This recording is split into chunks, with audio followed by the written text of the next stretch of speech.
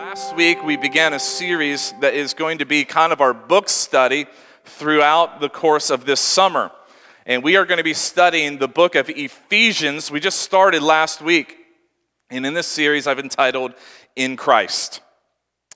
That everything changes when you put it in Christ. I'm telling you that your purpose changes when your purpose is found in Christ. I'm telling you that your relationships change when your relationships are founded in Christ. Your family will be transformed when your family is found in Christ. And Ephesians is a small book of the Bible in the New Testament. It's only 6 chapters long. You can read it in one sitting. It is a letter. We refer to it as an epistle, which is a fancy little bougie word, I guess, for letter. We don't really use that anymore. Hey, I sent you an e-epistle, like kind of electronic, I don't know. I'm just trying something out there. It didn't work. But it's an ancient letter that the Apostle Paul wrote to the church at Ephesus. And so he wrote to the Ephesian people, and he actually wrote this letter from inside of a Roman prison because Paul, he actually helped get the church in Ephesus started. You can read about it in the book of Acts, the latter part of Acts. He gets this work started. This community of believers are coming together in the city of Ephesus. And now he's in a Roman prison for the very message he's writing about. And so he's in chains in a Roman prison, and it won't stop him from his purpose to get the message of Jesus to people. So he says, give me some paper and pen. I'm about to write an epistle. I don't know if he said that. So we're looking into this letter that Paul wrote to encourage the Ephesians in their faith, to grow up, to continue to mature. And in this letter, in this 6 short chapters, Paul uses the phrase, or its equivalent, in Christ 36 times. 36 times he says that equivalent of being found in Christ, or when you are in Christ. And so essentially that's the name of this series, is In Christ. And last week we jumped right into chapter 1, verse 1. And I almost entitled this series, My Identity. Because so much about Ephesians is about discovering who you are. And who you are in Christ. And so last week we talked about who I am. And how many of you put that Post-it note somewhere? Everybody got a Post-it note last week? I told you to write 4 things from Ephesians chapter 1 to remind you of who you are. And these are the 4 things we said. Who am I? We said, I am in Christ. I am loved. I have been chosen. And I am adopted. And we looked at this in Ephesians to remember who you are. And I have a Post-it note on the inside cover of my Bible. It's been there for almost 5 years now. At the top of that Post-it note, I wrote my name. Because that's who I am. I am Devin Galloway. And then below it, I wrote, I am in Christ. I am loved. I am chosen. I am adopted. It reminds me of who I belong to. It reminds me of all of my purpose is connected to the fact that I'm in Christ. It reminds me on my lowest day that I'm loved, not just by my friends and family. I'm loved by the God of the universe, man. That's a big deal. And that he chose me even before I was formed in the womb. He knew who I was. He set me apart. He put a calling on my life. And I'm like, okay, even though I don't feel it, I know it. And ultimately, I've been adopted, which means I have a rich daddy. Rich. And he is rich in mercy. He's rich in love, and from whom all blessings flow. So on my worst day, I just remember my inheritance. Because I have a rich dad. You live a little different when you remember who you are, don't you? So today we're going to continue in the book of Ephesians. We're actually still going to be in chapter 1 of Ephesians. And today we're going to talk about the Holy Spirit, because Paul moves right into this idea of the Holy Spirit being placed in us and its importance. So if you would turn with me to Ephesians chapter 1, And if you didn't bring a Bible today, you're welcome to look at the screen. We'll have the scriptures on the screen. But if you like the idea of looking in the physical Bible, you can grab one from the seat in front of you. And I'll tell you what, if you do not own a Bible, if you don't have a Bible, I want you to grab the Bible in the seat in front of you. And I want you to write your name in it so that God's word will be written in your heart. And that Bible today can be yours. Just take it with you, write your name in it. That's a gift from New Life Church to you. We believe that the Word of God is foundational for our lives. And so if you need a Bible, that Bible's yours. So take it, put your name in it. But if you're grabbing an orange Bible from the seat, you can turn to page 798. The rest of us, whatever page you're on, whatever screen on your app you're on, or you're looking at the screens today. But Ephesians chapter 1, we're going to pick up right around where we left off last week in verse 11. And this is what it says. It says, "In him we were also chosen, having been predestined according to the plan of him who works out everything in conformity with the purpose of his will, in order that we, who were the first to put our hope in Christ, might be for the praise of his glory. And you also were included in Christ when you heard the message of truth, the gospel of your salvation." Now watch this. When you believed. So when was this? The moment you believed. You were marked with the seal, the promised Holy Spirit. I actually really like how the New Living Translation says this. And if you've gone through one of our discipleship tracks, T1 or T2 so far, you know that I prefer the NIV. And we make some jokes about this, but I do like how the NLT says it. The NLT where this says, you were marked in him with the seal. The NLT says, you were identified. There is an identifying marker on your life as a follower of Jesus. It's a seal, and he's speaking of an ancient seal of how they would maybe seal an important document. They would put that little drop of warm wax, and then they would take their signet ring that was basically their power of attorney or their signature, and they would place that in that warm, wet seal, and then when it would form, it would be marked by who it's from. With the ring of my authority, it would have some type of engraving, a special marking that was specific to my own signature, my own mark, and I would mark that document, and it would know it came from the authority of Devin. But when you believed, you were marked, you were identified in a seal. The promised Holy Spirit. The Holy Spirit is God's mark on our lives that we are his. And it's also a mark on our lives that we now operate out of his authority, not our own. We are marked with the seal, this promised Holy Spirit. It says the Holy Spirit, who is a deposit guaranteeing our inheritance.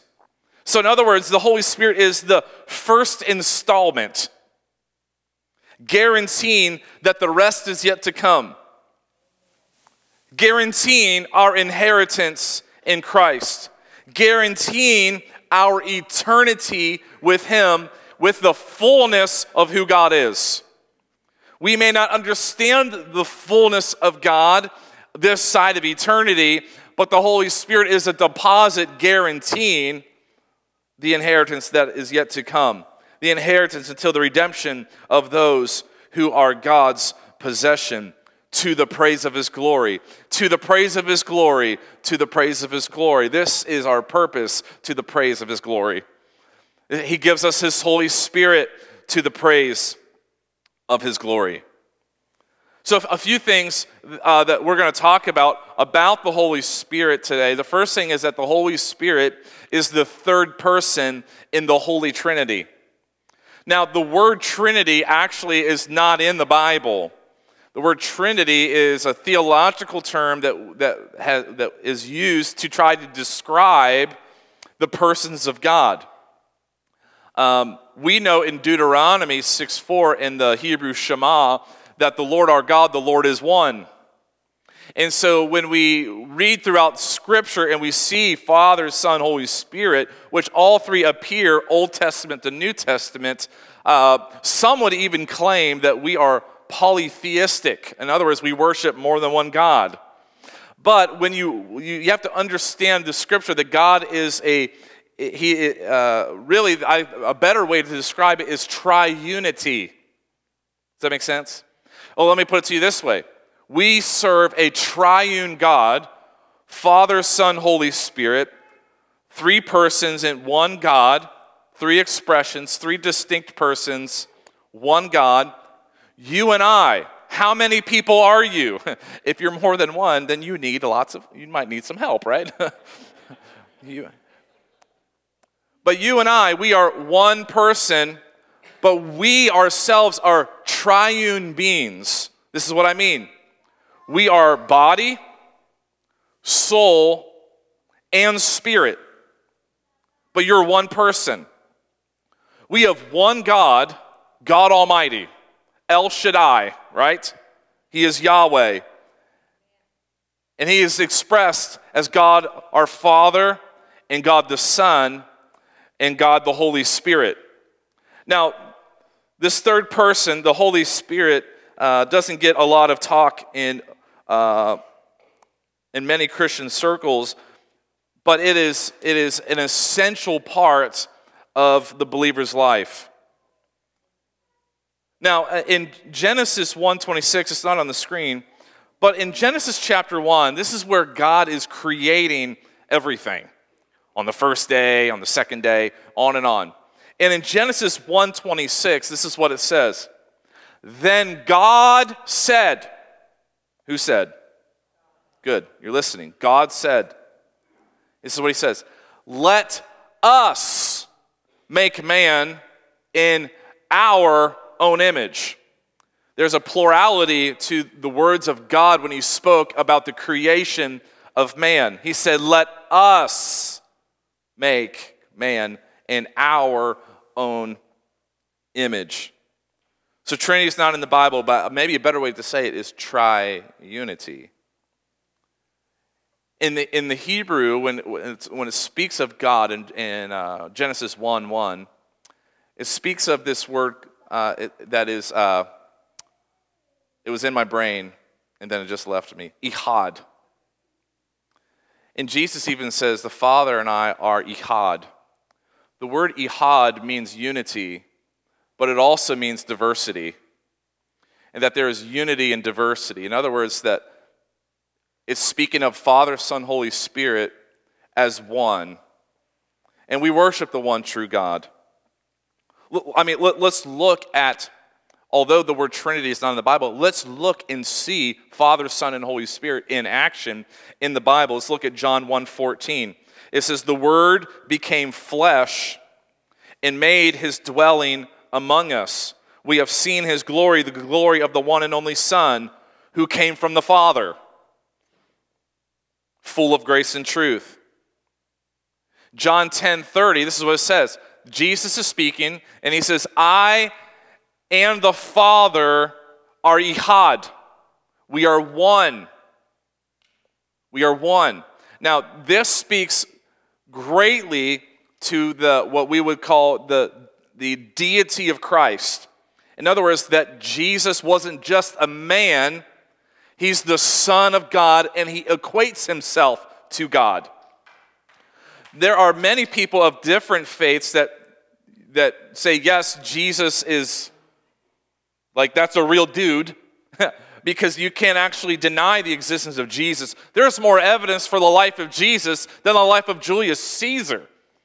Like, there's more physical evidence outside of the Scripture for Jesus. So you can't deny Jesus. And many people, well, he's a great prophet, he's a great man.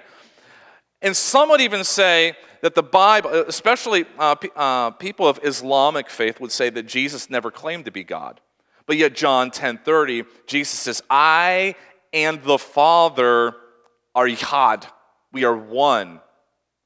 We are unified together. This is actually the reason why they began to stone Jesus. They wanted to kill Jesus because he was equating himself as to be God. And they accused him of blasphemy for that. Matthew 3:16, this is where Jesus was baptized in the Jordan River. It says, as soon as Jesus was baptized, he went up out of the water, and at that moment, heaven was opened, and he saw the Spirit of God. So here's the Son of God being baptized, which would be the mark and the beginning of his ministry. And now we see the Spirit of God descending like a dove and enlightening on him, and a voice from heaven saying, this is my Son whom I love, with him I am well pleased. And right here at this moment, Jesus' baptism, we see the Son, we see the Spirit, and we see the Father. We see all three right here in this verse. And in Matthew 28:19, we call this the Great Commission because this is what Jesus has called all of us to do. It says, therefore, go and make disciples of all nations, baptizing them, this is words of Jesus, baptizing them in the name of the Father, and the Son, and the Holy Spirit. So the Holy Spirit is the third person of the Holy Trinity. And also the second thing I want you to know is that the Holy Spirit is promised by Jesus. Ephesians said, when you believed, you were marked in him with the seal, the promised Holy Spirit. So Jesus promised to us this Holy Spirit in John 14:16. Jesus says, and I will ask the Father who will give you another. You see that? I will ask the Father that he will give you another, because Jesus knew he wouldn't be around much longer. But he will give you another advocate to help you and be with you forever, the Spirit of truth. The Holy Spirit should not be scary. He's a helper. He's a helper. The world cannot accept him because it neither sees him or knows him, but you know him. And how do you know him? For he lives with you and will be with you. John 14:2, it says, all this I have spoken while with you. Words of Jesus again. And then he says, but the advocate, the Holy Spirit, whom the Father will send in my name, will teach you all things and will remind you of everything I have said to you. And here again we see that the Holy Spirit is an advocate. Or in other words, the Holy Spirit is our helper, our supporter. The Holy Spirit backs you. The Holy Spirit is your defender. He's your lawyer. He will champion you. He will counsel you. I need the Holy Spirit. And I'm just guessing you need the Holy Spirit too. John 16:13, it says, but when he, the Spirit of truth, comes, he will guide you into all truth. Acts 1, verse 4, Jesus tells his disciples, do not leave Jerusalem, but wait for the gift my Father promised. You see, the Holy Spirit is a gift. And when it comes to receiving the Holy Spirit, it's not about working for it. It's not about a formula to receive it. It's a gift. And it's promised by your Father. It says, which you have heard me speak about, which we just read, times where Jesus spoke about it. Jesus says, for John baptized with water, but in a few days you will be baptized with the Holy Spirit. And what we can know then is that we were baptized in water to signify that our lives have been changed and we're offering our lives to the Lord. that the old is gone, the new has come. It's our moment to tell the world we're going public with our faith. We're coming out as a Christian. So that's water baptism. But it says, and then a few days you'll be baptized with the Holy Spirit. So then we also know that there is this indwelling of the Holy Spirit we receive when we believe. Remember, it says, when you believed in Ephesians.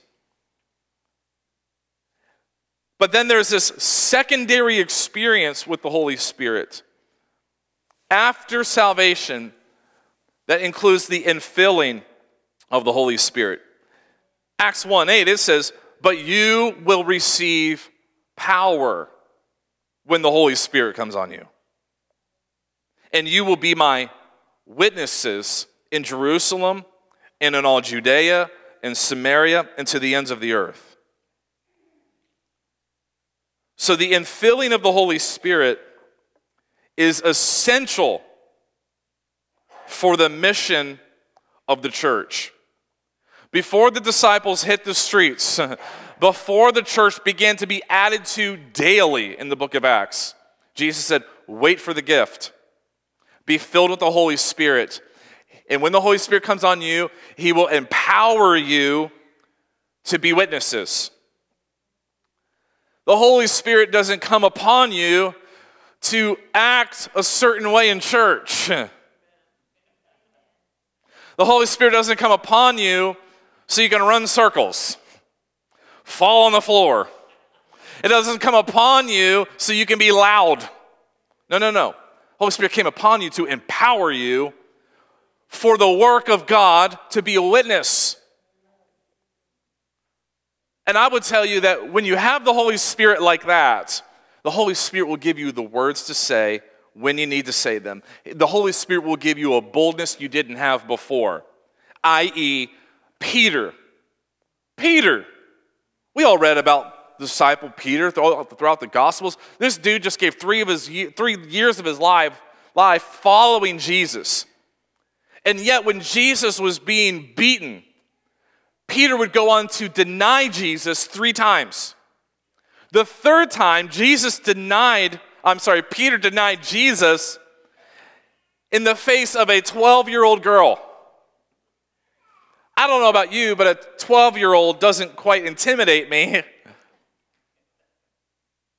But yet Peter says he called down curses denying Jesus. So he is bleepity, bleepity, bleep. I don't know him. And then in Acts, Peter gets filled with the Holy Spirit.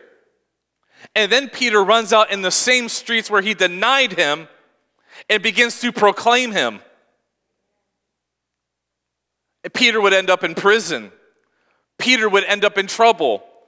But Peter was emboldened and empowered by the Holy Spirit. The church needs the Holy Spirit, not to fit the mold of what someone would say church should look like with the Holy Spirit. No, to be a witness, man. Like there's like being Spirit-filled, it helps me be a dad.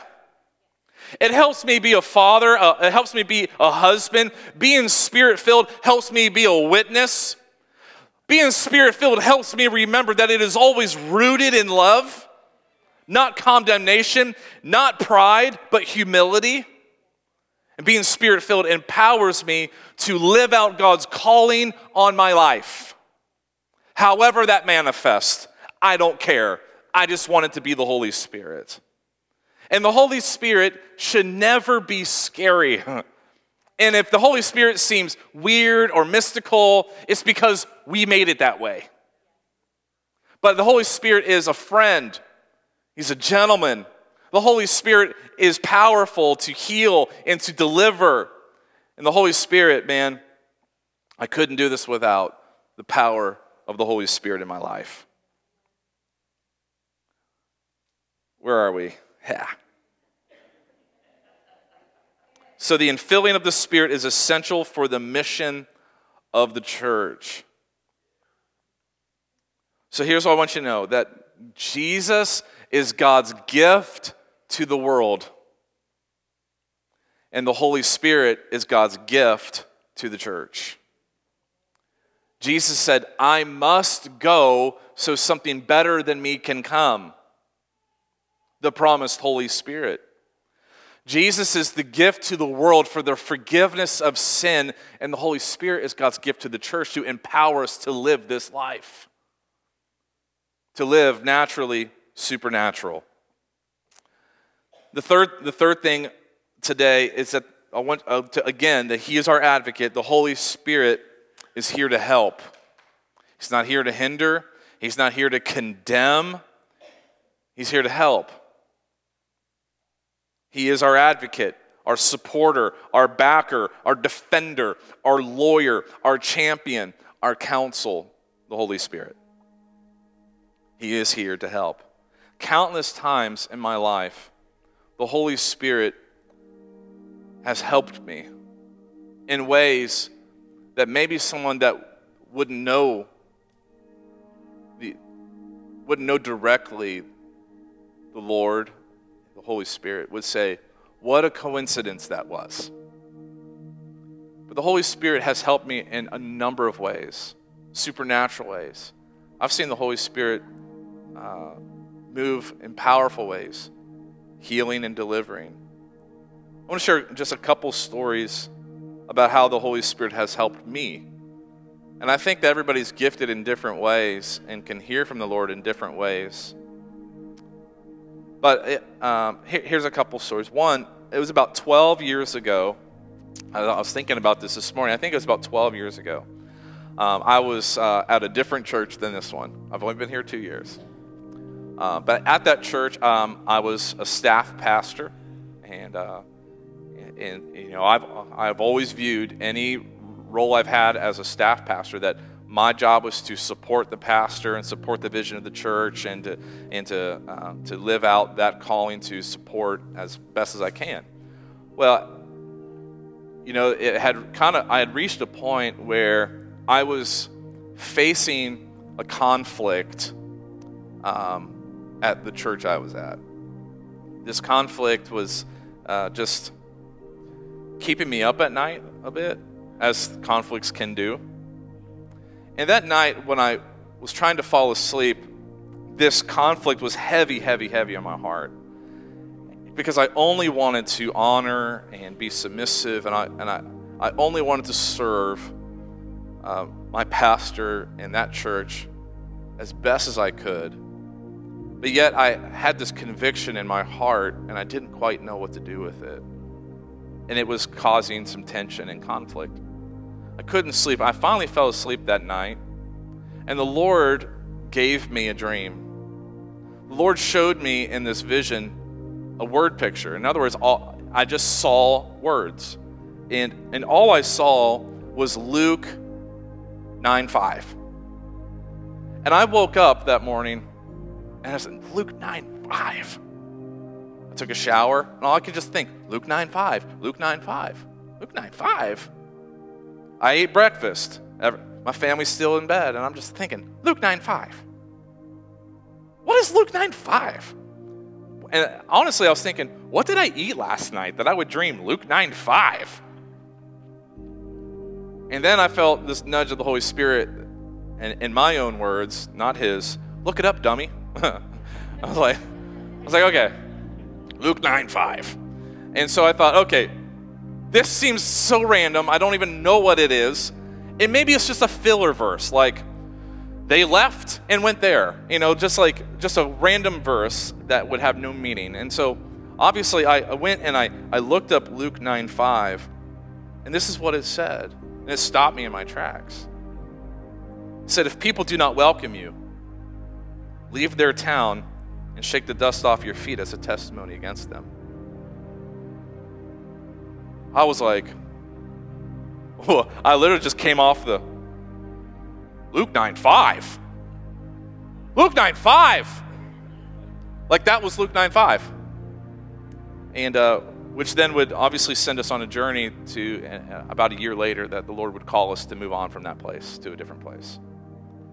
And we did it in great peace and in great relationship. Has there ever been a time you've worried about your kids? Like maybe one of your children have been very sick or even in the hospital, and it's caused you to lie awake at night, just worried and fearful. Or maybe you have a child that went to bed that night with a fever, and you're just really worried. There was a particular day that I too was worried about one of my kids, and I couldn't sleep. And many times when I can't sleep, especially if I'm thinking about my family, it's not uncommon for me to just get out of bed quietly, not to wake my wife, and make my way back into my boys' room and stand there and put my hands out and pray over them while they sleep. And maybe one day they'll tell stories of how, like, yeah, my dad used to watch me while I sleep, And I was like, no, like I'd walk in their rooms and I pray over them in their sleep. And this particular night I was stirring, worried about my kids. When your kids are sick or when your kids are going through difficulty, parents, we worry. And I was worried, and I felt a nudge, like I usually, when I can't sleep, I think, well, if I can't sleep, I might as well pray. And I felt a nudge, so I get out of bed and I start making my way to my son's room, the son that I had been thinking about. And as I passed through the kitchen, I saw the time on the microwave. The time was 4:50 a.m. And when I saw the time in the blurriness of my night vision, 4:50 a.m., I felt the Holy Spirit say, Gospels 4:50. I was like, that's weird. I prayed for my son, and I started making my way back to my bed. I felt the Spirit say, Gospels 4:50. Okay, so I lay in bed. Gospels 4:50.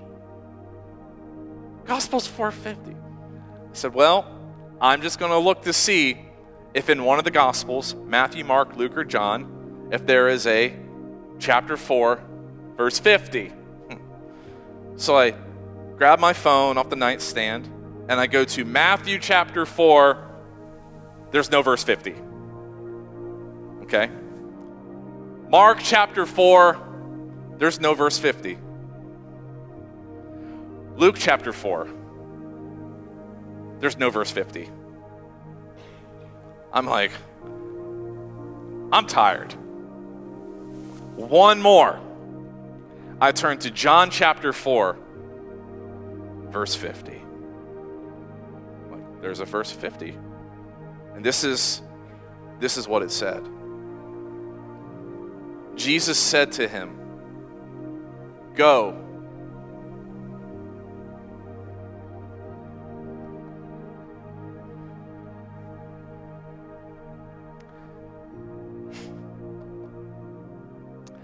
Jesus said to him, go. Your son will live. And then it said, the man believed the word that Jesus spoke to him and went on his way. And I just felt the peace of God come over me. It's like God was saying, your son's fine. Believe what I'm telling you and move on with your life.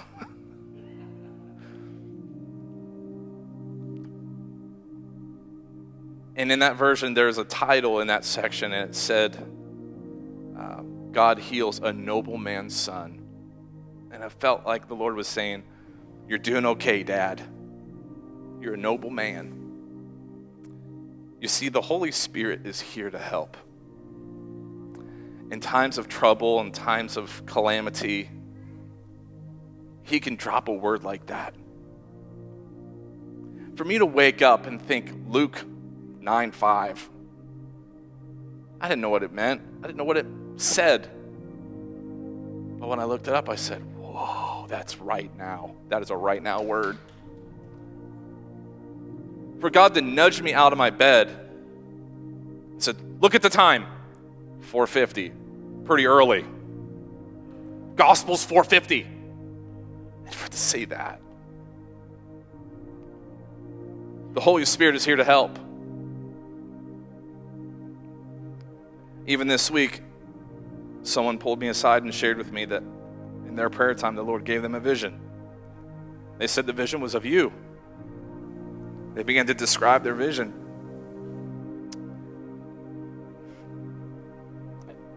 Not even them could have known the encouragement that I needed. The Holy Spirit is here to help. A couple ways the Holy Spirit helps. First, the Holy Spirit, and the worship team, y'all can come up and help me. We'll wrap this up and give people a chance to respond.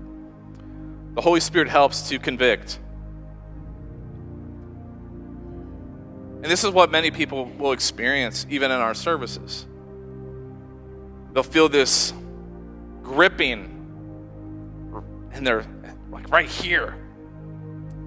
It's the Holy Spirit convicting. It says, and when he comes, he will convict the world concerning sin and righteousness and judgment. The Holy Spirit convicts. He shows us where we need forgiveness, where we need to be repentant. So it's actually relieving for me, and it should be relieving for you, that our job's not to convict people and condemn people. The Holy Spirit will convict.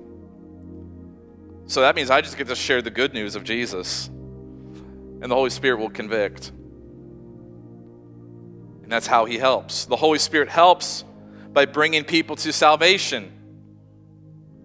Titus chapter 3 says, but when the kindness and love of God our Savior appeared, he saved us, not because of righteous things we had done, but because of his mercy.